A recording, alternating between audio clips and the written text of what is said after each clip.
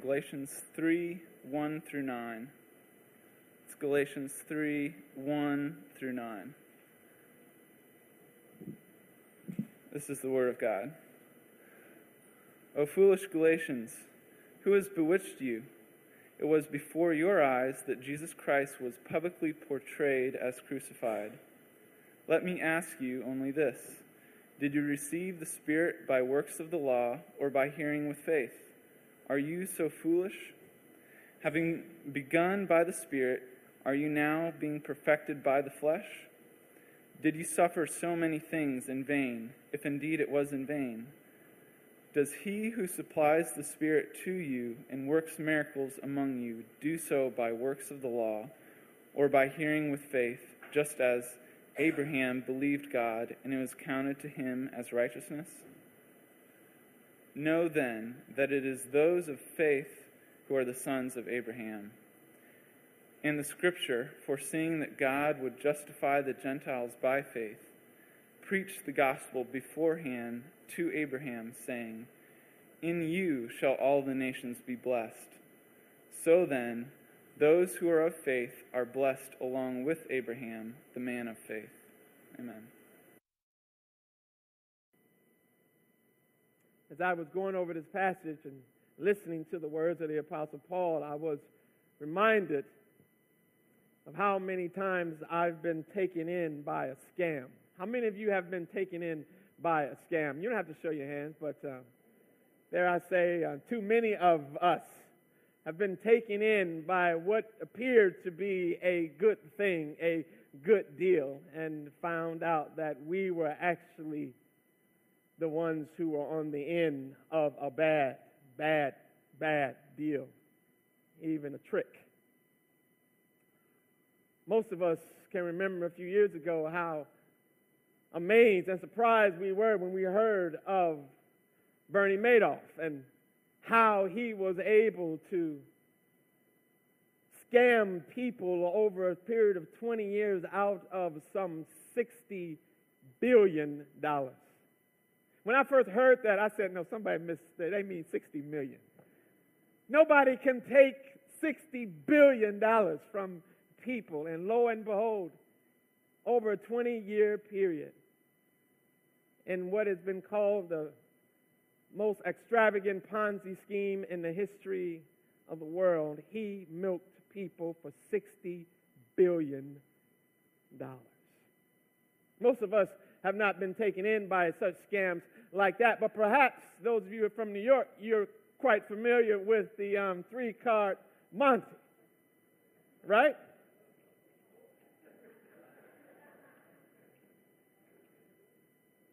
As you know, and as my wife will tell you, and as my kids will tell you, you can't win. You can't win that street game. You can't win that trick, because as soon as you become involved in it, you have been bewitched. You have been tricked. And you will lose, not just the game, but you're going to lose your money. You know, it's one thing to be tricked and even to be scammed out of some money because of a Ponzi scheme. And it's one thing to be tricked and scammed out of some money by a street card trick. But it's an altogether different thing, beloved, to be scammed and tricked out of the gospel. On the one hand, you may lose a few dollars or you may lose a lot of dollars. But on the other hand, being scammed and tricked out of the grace of God may cause you to lose your soul. One has serious temporal implications, but the other one has serious and sober eternal implications. And this is what Paul is dealing with when he's dealing with the Christians in Galatia. For they have had those who have come in the church behind him and behind his preaching of the faithful gospel of Jesus Christ. And they have come in behind him and they have begun to teach in his absence, a gospel that is no gospel, as you might recall.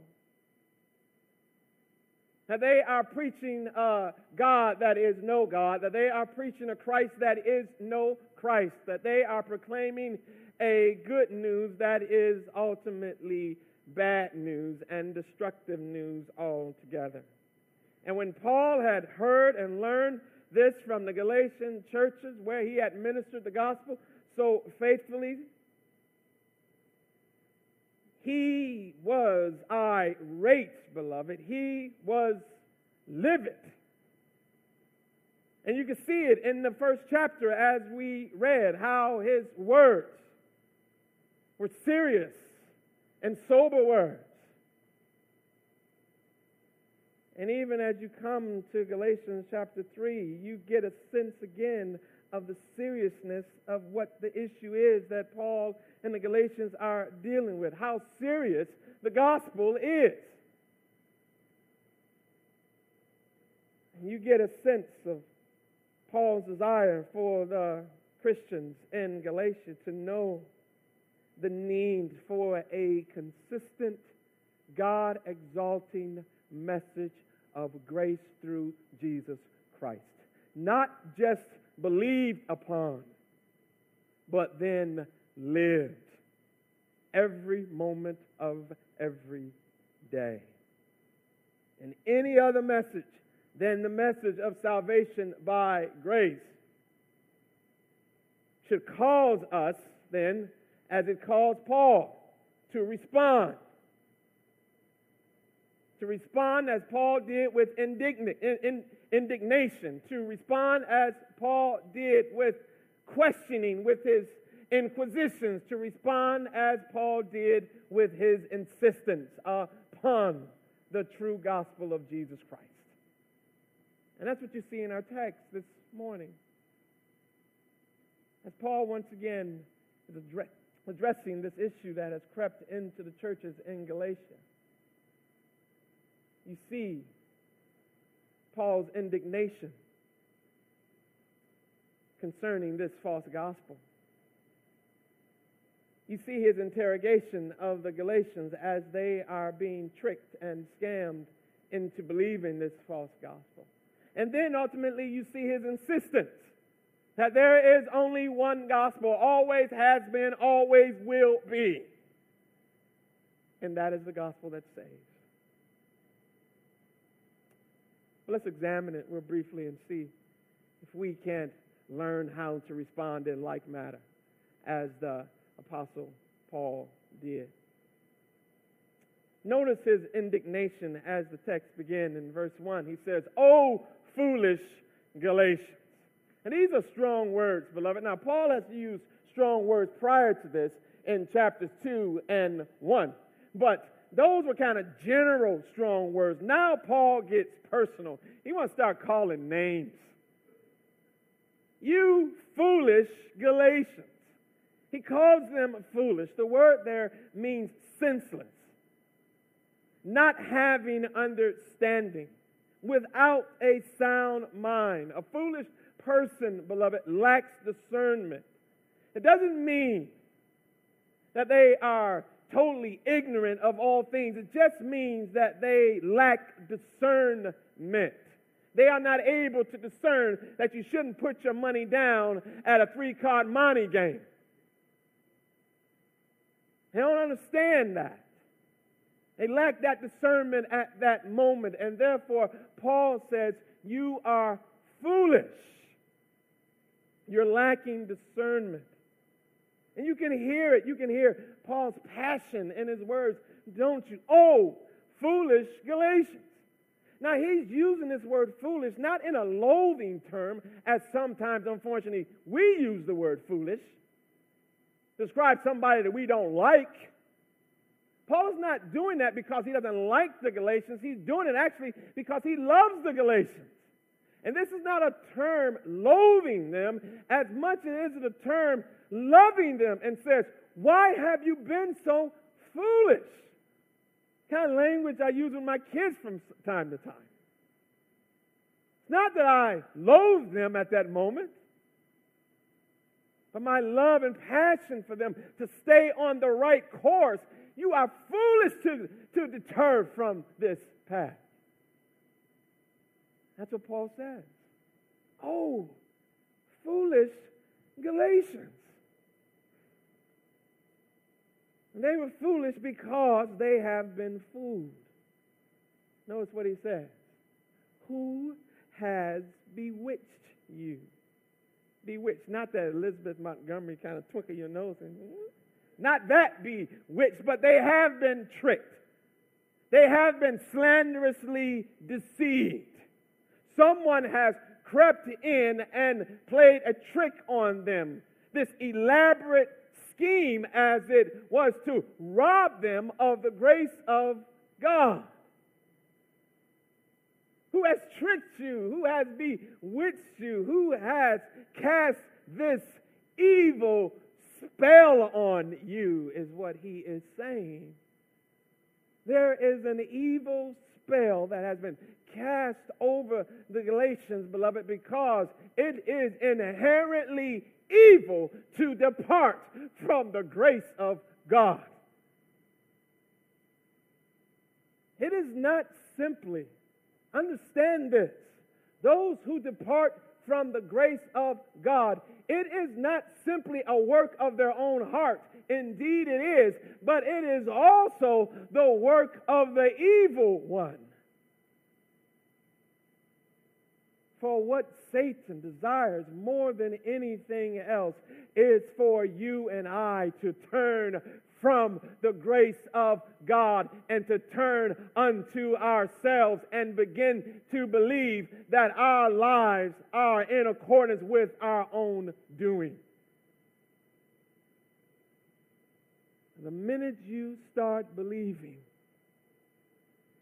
that you are saved because of what you did, the minute you start believing that you stay saved because of what you do, you have been bewitched. You have been tricked. You have been scammed. It is not simply a work only of the human heart. Indeed it is. But it is also, beloved, the desire, the plots, and the scheme of the evil one to steal the joy of your salvation and to get you to no longer trust in a good God, but to trust in yourself. When they had been tricked, beloved, they had been deceived. They have had this spell, Paul says, as it was, cast over you. And who had tricked them? Well, they weren't tricked by the apostle. Paul said, it wasn't me who tricked you, because you know when I was in your midst, I preached Jesus Christ and Him crucified. Isn't that what he says? That Christ crucified was preached and proclaimed, vividly portrayed before your eyes. That's what he says, publicly and vividly, clearly portrayed. You know what Paul preached when he was in their midst. He preached what he always preached. He preached Christ and Him crucified, as he told the Corinthians over and over again. We knew nothing in your midst except Jesus Christ and Him crucified. That's what we preached.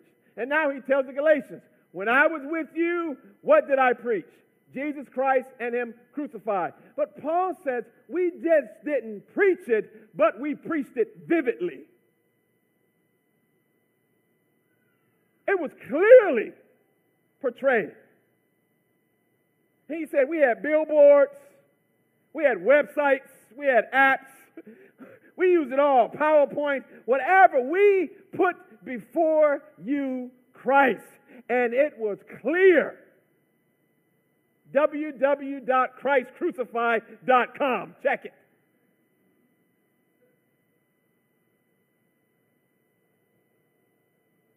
The cross, beloved.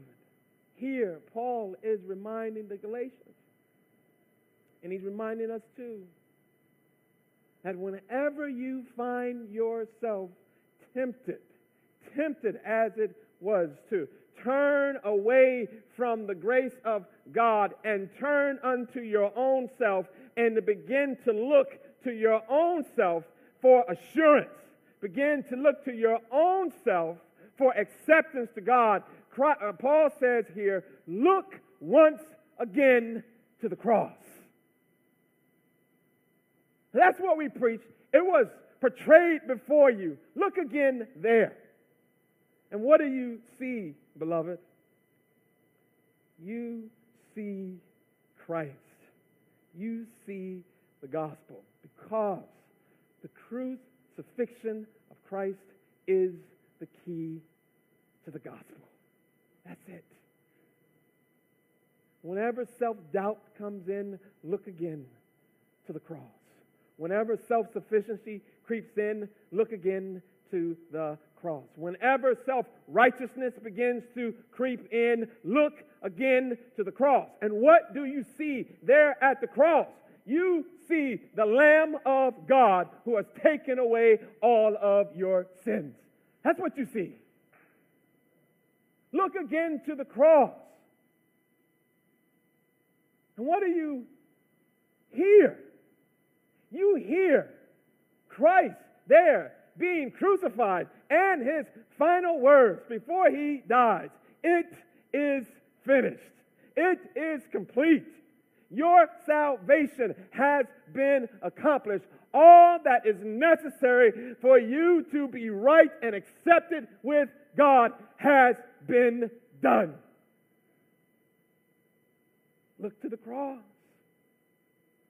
That's why I love the song that says, down at the cross where my Savior died.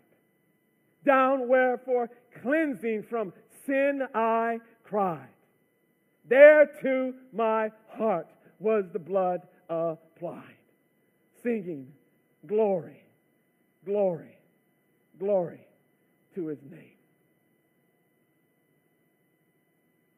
Beloved, you look to the cross, and that's why we preach Christ and him crucified. Because it is there that it has been finished. Complete atonement, the song says, thou hast made, and to the utmost farthing paid whatever thy people owed. Whatever. Whatever you believe you owe to God, Christ has paid it. Whatever you believe God is in need of in order to accept you into his beloved, Christ has done it. Complete atonement thou hast made. To the utmost farthing paid. Whatever your people owe. And to undermine that, beloved, Paul says, when you take your eyes off of the cross of Christ, you make the cross of none effect. And that, beloved, is foolish. Foolish. Don't be bewitched. Be indignant at such things. But notice that Paul's indignation gives way to his interrogation of the Galatians, where he asks them, doesn't he? A series of questions. Very inquisitive at this point. Beginning in verse 2, he says, but let me ask you a question. Let me ask you a question. It's kind of like my wife. Whenever my wife comes to me and she says, I have a question, and I'm like, oh boy, here we go. One of her favorite words, one of her favorite lines, she comes to me and says, I have a question. And here's Paul. Paul comes to them and says, let me ask you a question. Now, Paul doesn't ask questions, much like God does or Jesus did. You know, God and Jesus, they don't ask questions for information. They're not looking for direction. They're not pulling over and say, can you help me get to such and such and such and such, as we do. Paul is not here asking questions for information. He already knows the answers to the questions. These are rhetorical questions. These are insightful questions. These are probing questions, and these are necessary questions. These are questions that Paul already knows the answer to, and the Galatians should know the answers also. This morning, you and I should know these answers as well. It's a question of faith. He asks 4 questions I want to submit to you. The first is a question of faith. The second is a question of the flesh. The third is a question of futility. And the fourth, again, is another question of the faith. The first one is a question of the faith, isn't it? He says, how did the Holy Spirit come to you? In other words, did God grant His Holy Spirit by His doing or by your doing? See now that you want to listen to these false teachers who are trying to convince you that now, even though you might be saved by grace, now you are to live by your own effort. Paul says, question 1. Did the Holy Spirit come to you by God's doing or by your doing?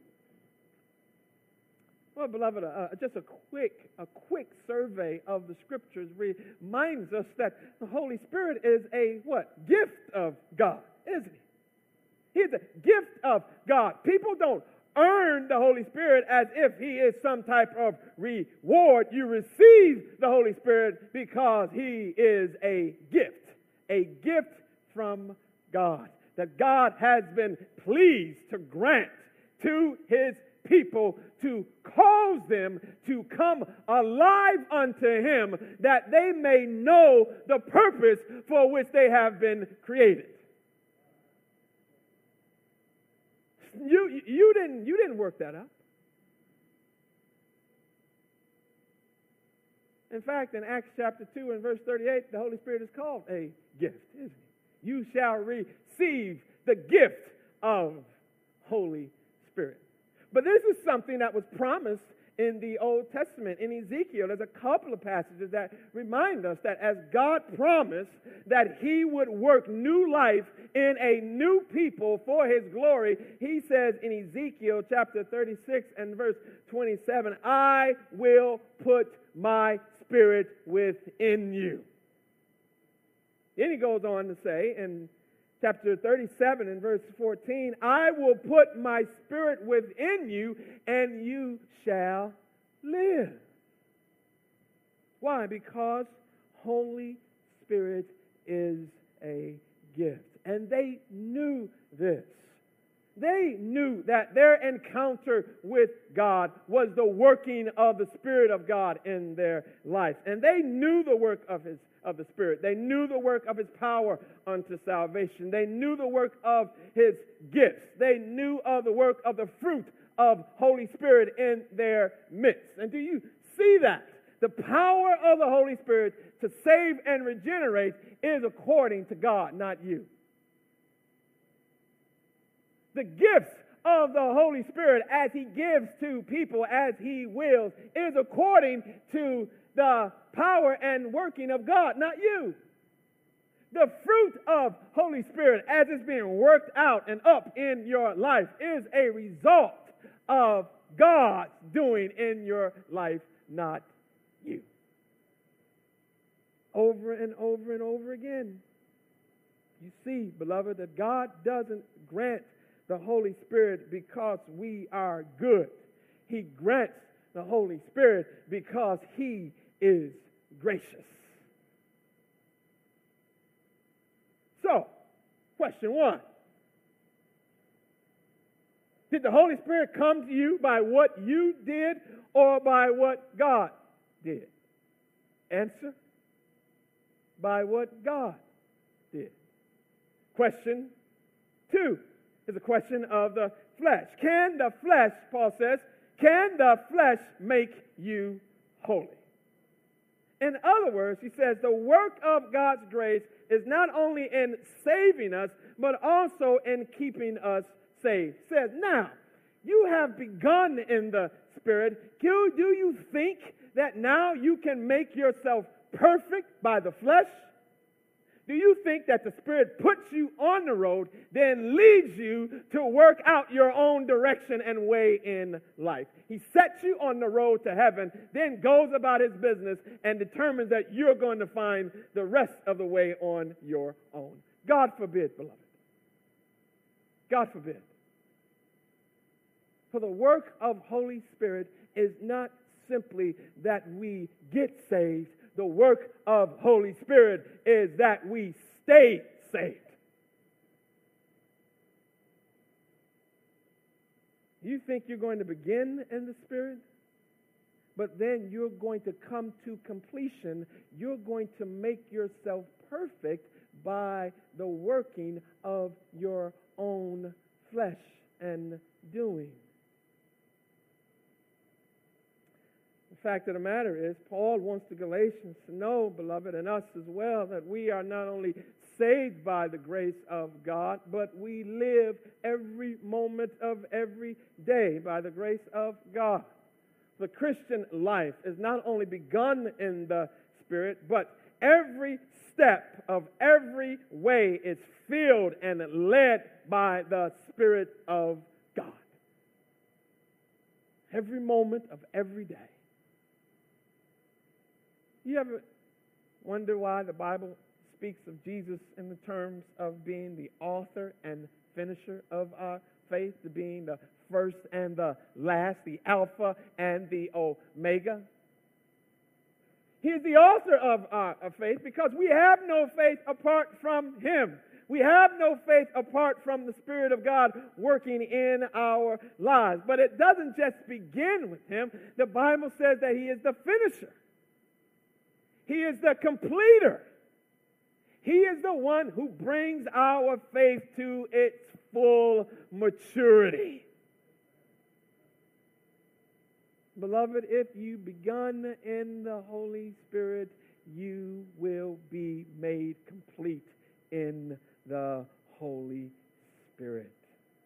Understand, beloved, no one makes themselves holy. No one.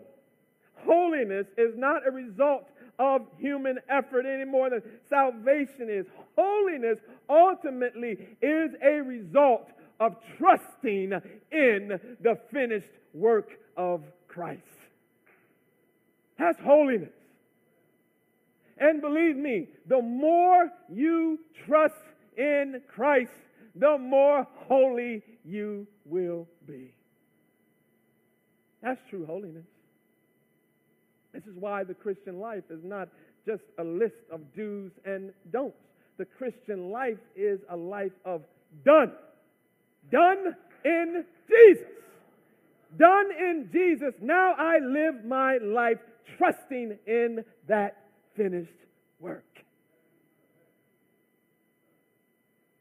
And those who are most holy are those who are simply trusting the most, beloved. They're trusting. They're resting in Jesus.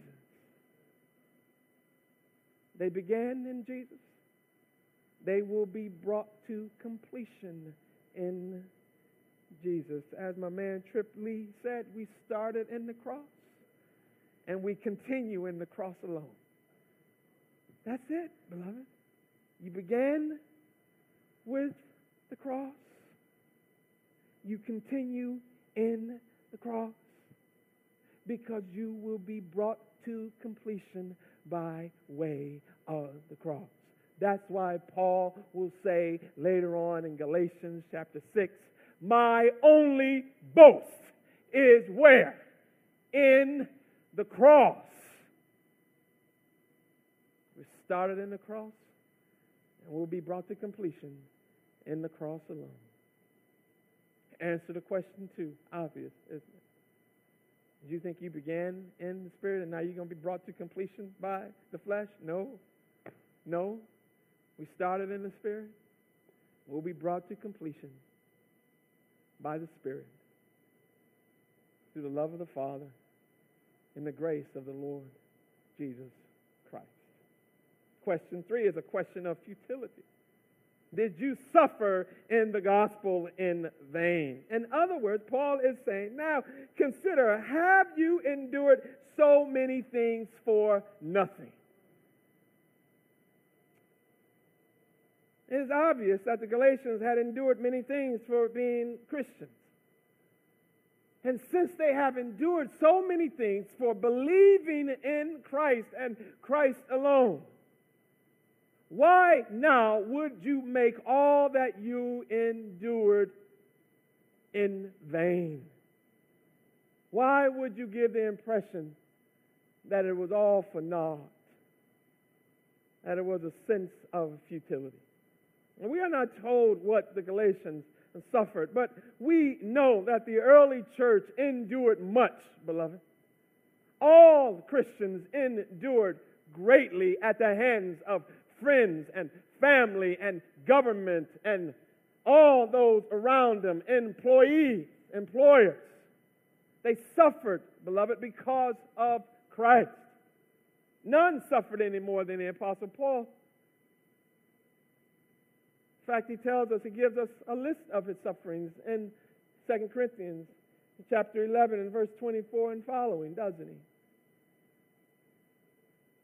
Talks about how many times he'd been beaten with rods and lashes, how many times he had been stoned and shipwrecked, how he endured sickness and disease and dangerous journeys, how he went hungry, how he had sleepless nights, how he endured false accusations, and on and on and on and on. And Paul said, I did all that for the sake of the gospel. And why would I now turn away from the gospel and make all of that suffering in vain?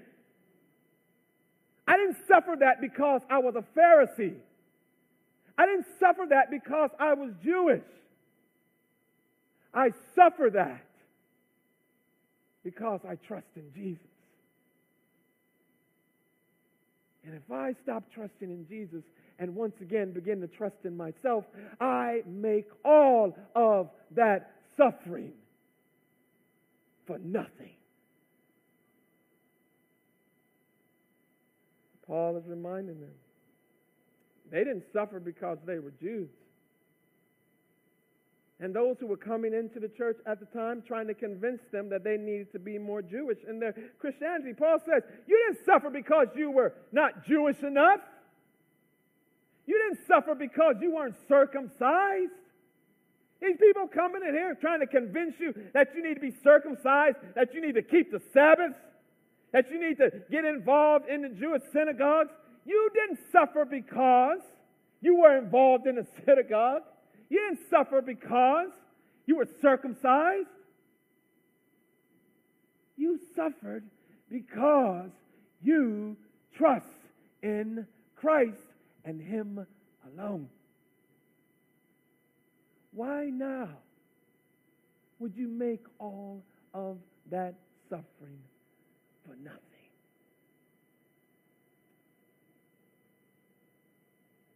You know what Peter says in 1 Peter chapter 4, and verse 16? He says, if you're going to suffer, beloved, let it be for being a Christian. Hey, suffering is going to be inevitable. So if you're going to suffer, suffer for trusting in Christ. Suffer for being a Christian. Don't suffer for your own foolishness. Suffer for being Christian. Suffer for Christ. Every day, lean on Jesus. Walk in the Spirit. And when suffering comes, you know that that suffering is not in vain.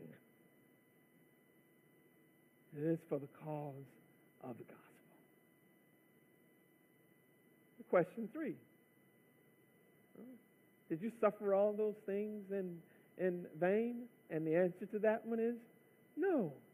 Unless Paul says, unless it really was in vain, because then you have truly turned away and you really didn't know Christ in the first place, and you made that profession for naught.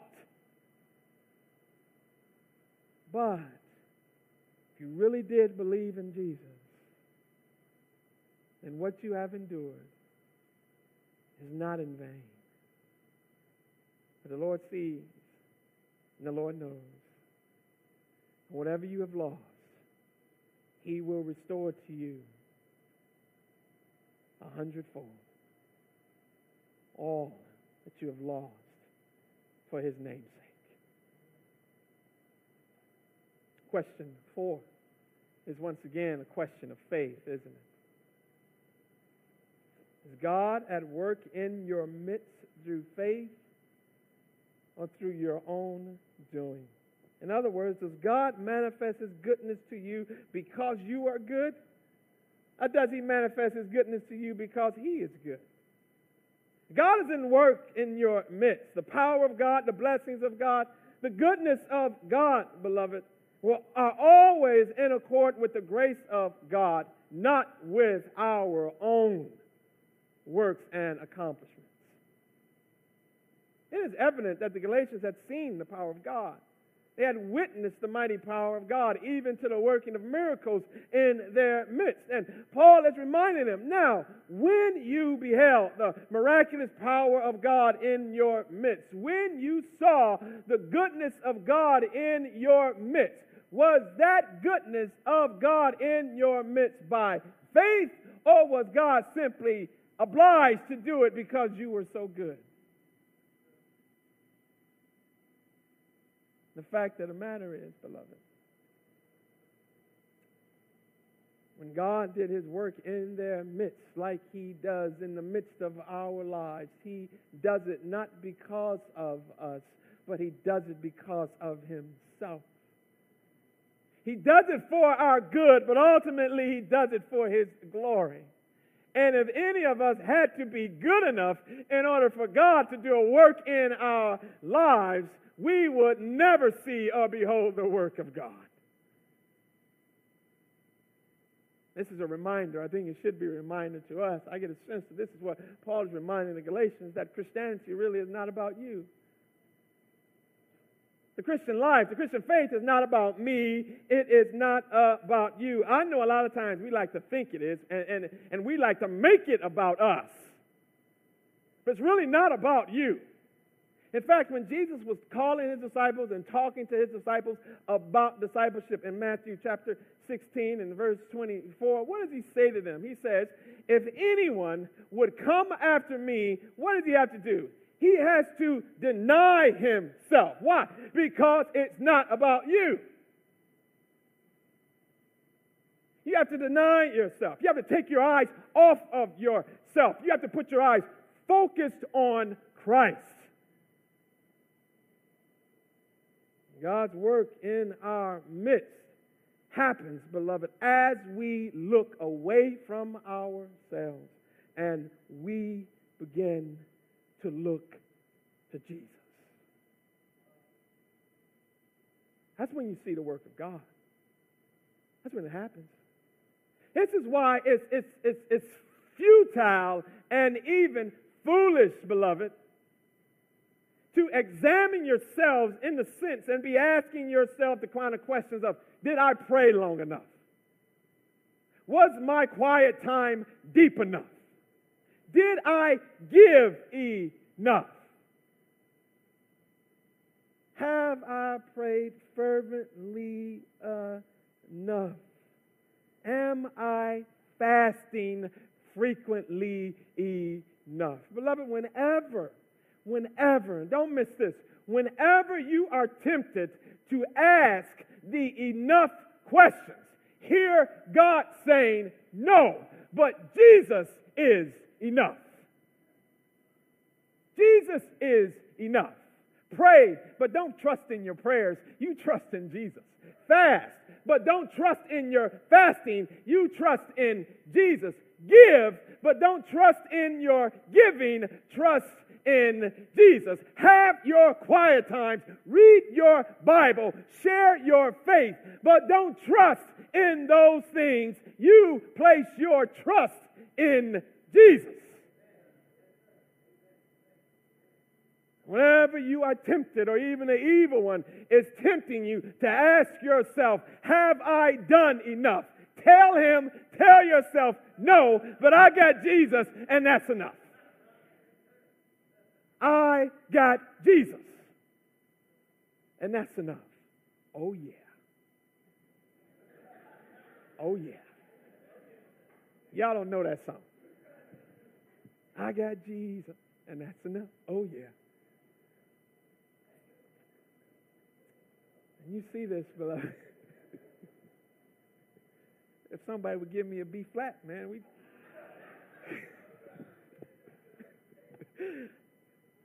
You see this in Paul's interrogation of them. He's insistent, and his insistence is that they would know these things. You see his indignation. You see his inquisition, his interrogation of them, asking these rhetorical questions that they should know the answer to. You and I must know the answer as well. But then it concludes with his insistence, doesn't it? He insists on some things. In fact, I want to submit to you that he insists on three things. Notice what he says, again in verse 7. He says, know this, doesn't he? He's all right. Just know this, Galatians. Know this. What does he want them to know? What are three things he wants them to know? Here is the end of the matter. Know this. One, that Abraham was saved just like you are. Okay, now this is important because you might think that, wow, he's just getting Abraham out of nowhere. Where did Abraham come from? Why is he throwing Abraham into the conversation? Beloved, because those who were coming in to the Galatian churches and trying to deceive them into moving away from the gospel of grace was trying to get them to understand that if they are going to be faithful and accepted like Abraham, they are going to have to become like Abraham, and Abraham was the father of the Jews. Abraham circumcised and circumcised his son, and everybody after Abraham was circumcised, and therefore you must be circumcised because Abraham was the faithful father of God's people. And everybody loves Abraham. Well, Paul reminds them, however, that, beloved, contrary to what you have heard, Abraham was saved just like you are by faith. Contrary, beloved, to what you might hear, and indeed what I used to believe many, many years ago, there is not two ways of salvation in the Bible.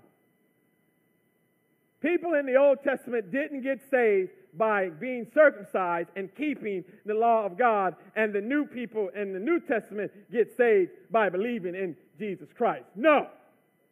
There are not two ways of salvation in the Bible. People in the Old Testament got saved the same way that you and I get saved, and that is through the person and work of Jesus Christ. Salvation was never by circumcision. It was never by Sabbath keeping. It was never through bulls and goats and lambs. It has always been through faith.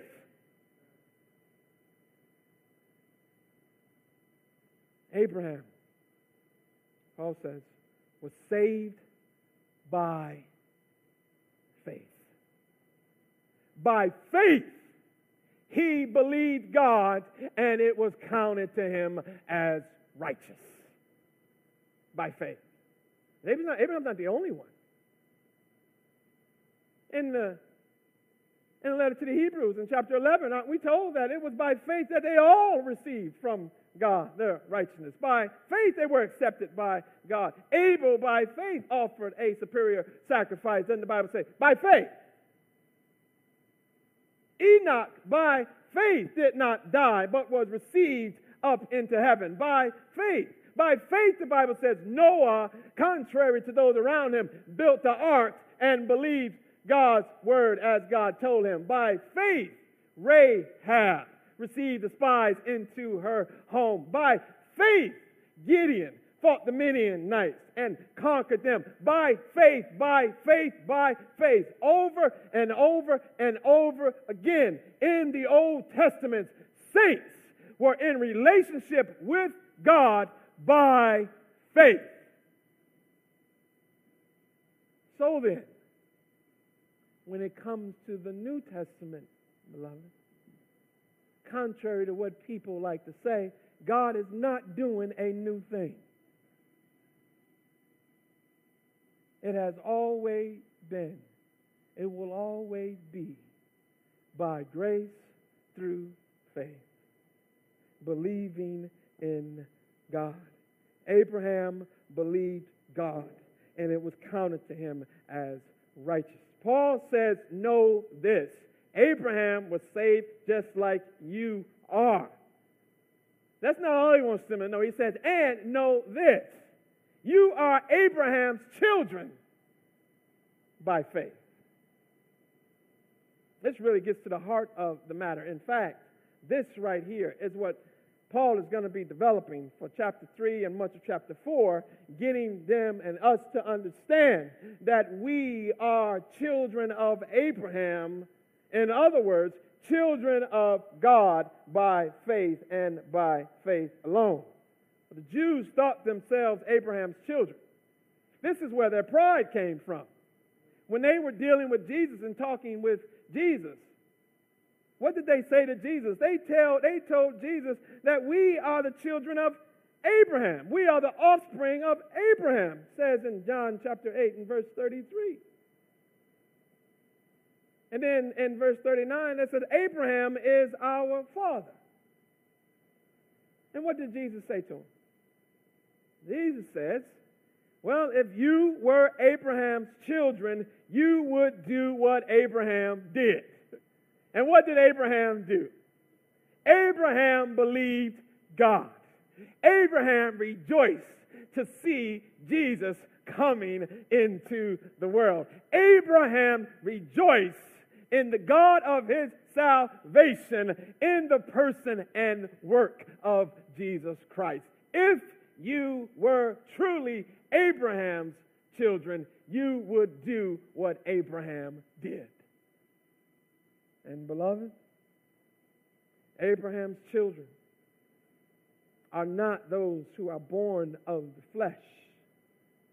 Abraham's children are those who have been born of the Spirit, who have been born again. Perhaps you've been to camp a time or two, as I have myself, and perhaps you've sang the song.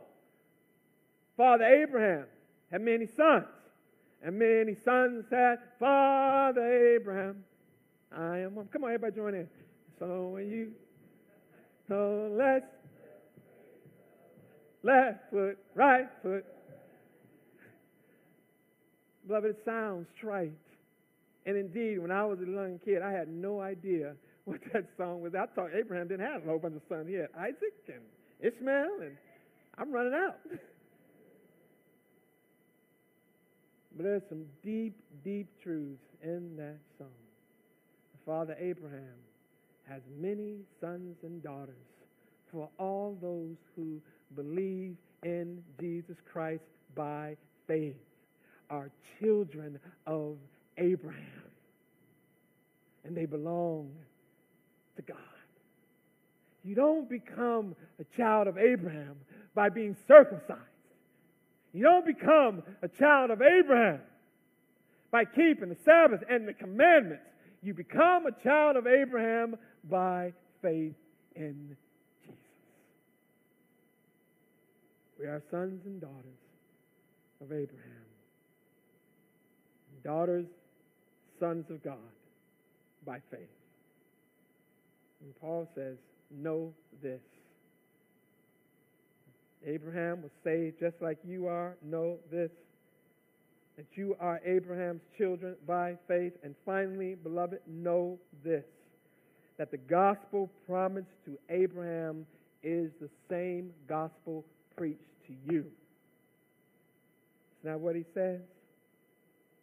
And the scripture foreseeing that God would justify the Gentiles by faith, preach the gospel beforehand to Abraham. Preach the gospel beforehand to Abraham, saying, In you shall all the nations be blessed. The gospel to Abraham, these words, in you shall all the nations be blessed. How is that the gospel? The next time somebody asks you, what is the gospel? Why don't you say, in you shall all the nations be blessed? You know you wouldn't say that. Then how is it that the scripture here can say that the gospel was preached to Abraham with the words, in you shall all the nations be blessed? Because, beloved, inherent in that statement is the promise of God in the person of Jesus Christ. So that Abraham was saved by the Jesus that is inherent in that statement.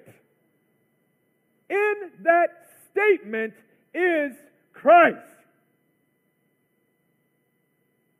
Because the seed of Abraham, as Paul will let them know later on, the true son of Abraham, in whom all the nations would be blessed, was not Isaac.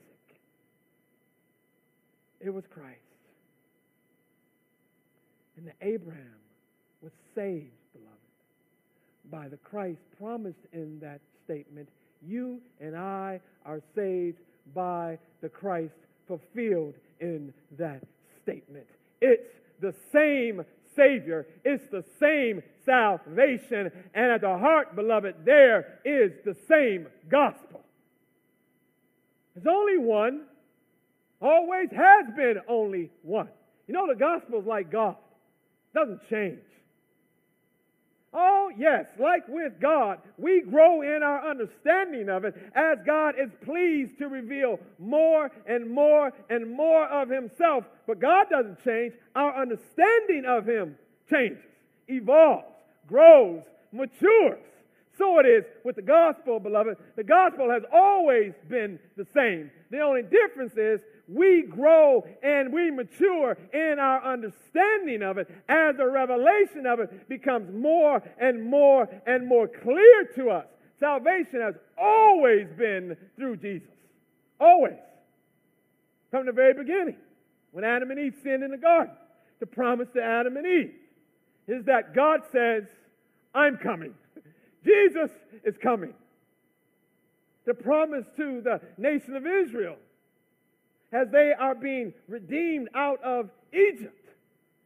And God says, put the blood on the doorpost, and when I see the blood, I will pass over you. Whose blood? You think it's the blood of those lambs and the goats? No, beloved, it is the blood of Jesus. Always has been, always will be. All the way to the book of Revelation. What redeems, what secures, what satisfies? Only the blood of Jesus.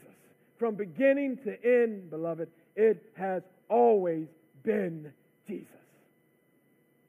When John the Baptist sees Jesus walking by the river of Jordan where he's baptizing, John sees him, and what does John say? Behold, the Lamb of God, who takes away the sin of the world. Behold, the Lamb of God. That's the Lamb. That's the Lamb that was sacrificed in the Old Testament over and over again. Here he comes. That's the Lamb. That's the ram that was in the bush that was sacrificed instead of Isaac. There he is. Here he comes. That is the Lamb that will silence all the other lambs. That's him. Because the gospel has always been, it always will be, found in Jesus only. It was preached to Abraham, and he believed it. It was preached to Peter, and he believed it. It was preached to Paul, and he believed it. Beloved, if we are saved this morning, it must be preached to us, and we believe it. The same gospel that saved Peter and same Paul is the gospel that saves you and me. Always been the same. Always will be. Always will be. And Paul asked a series of rhetorical questions, didn't he? These probing, insightful, important questions. And yet, beloved, I would suggest to you this morning that all those questions could really be boiled down into one question. Really. The whole passage boiled down just as one simple question. How does a sinful man or woman stand in right relationship to a holy and righteous God? That's the question. That is the question. You know, there's a popular method of evangelism with tracts and everything called Evangelism Explosion. And Evangelism Explosion is based on asking this simple question of someone. As you're engaging with them with the gospel and the message of Christ, it suggests that you ask them, if God were to ask you, why should I let you into heaven? What would you say? If God were to ask you, why should I let you into heaven? What would you say? Beloved, the answer to that question for the Galatians is not because you got circumcised. It's not because you kept the Sabbath. Why would God let you into heaven? It's not because you've been baptized. It's not because you give to the church. It's not because you attend the church. It's not because you serve in the church. It's not because you sing so well. It's not because you treat your pets nice. And contrary to popular belief, it's not because you die.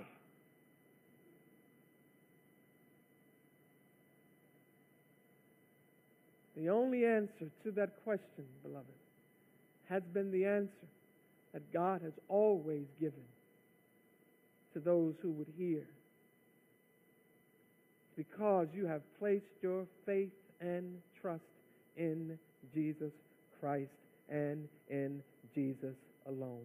Only Jesus will do. Only Jesus will do, because only Jesus has done. Here is perhaps the most probing and important question ever asked in the Bible. It's Acts chapter 20 and Acts chapter 16 and verse 30. Very simply, what must I do to be saved? What must I do to be saved? And what's the answer? Believe on the Lord Jesus Christ, and you shall be saved. And no ands, but no buts. Anything else, beloved, anything else is a scam. Anything else is a scheme. Anything else is a game. And I'm telling you, you can come up here and try it if you want to. But without Jesus, you can't win. Only Jesus will do. Let's pray.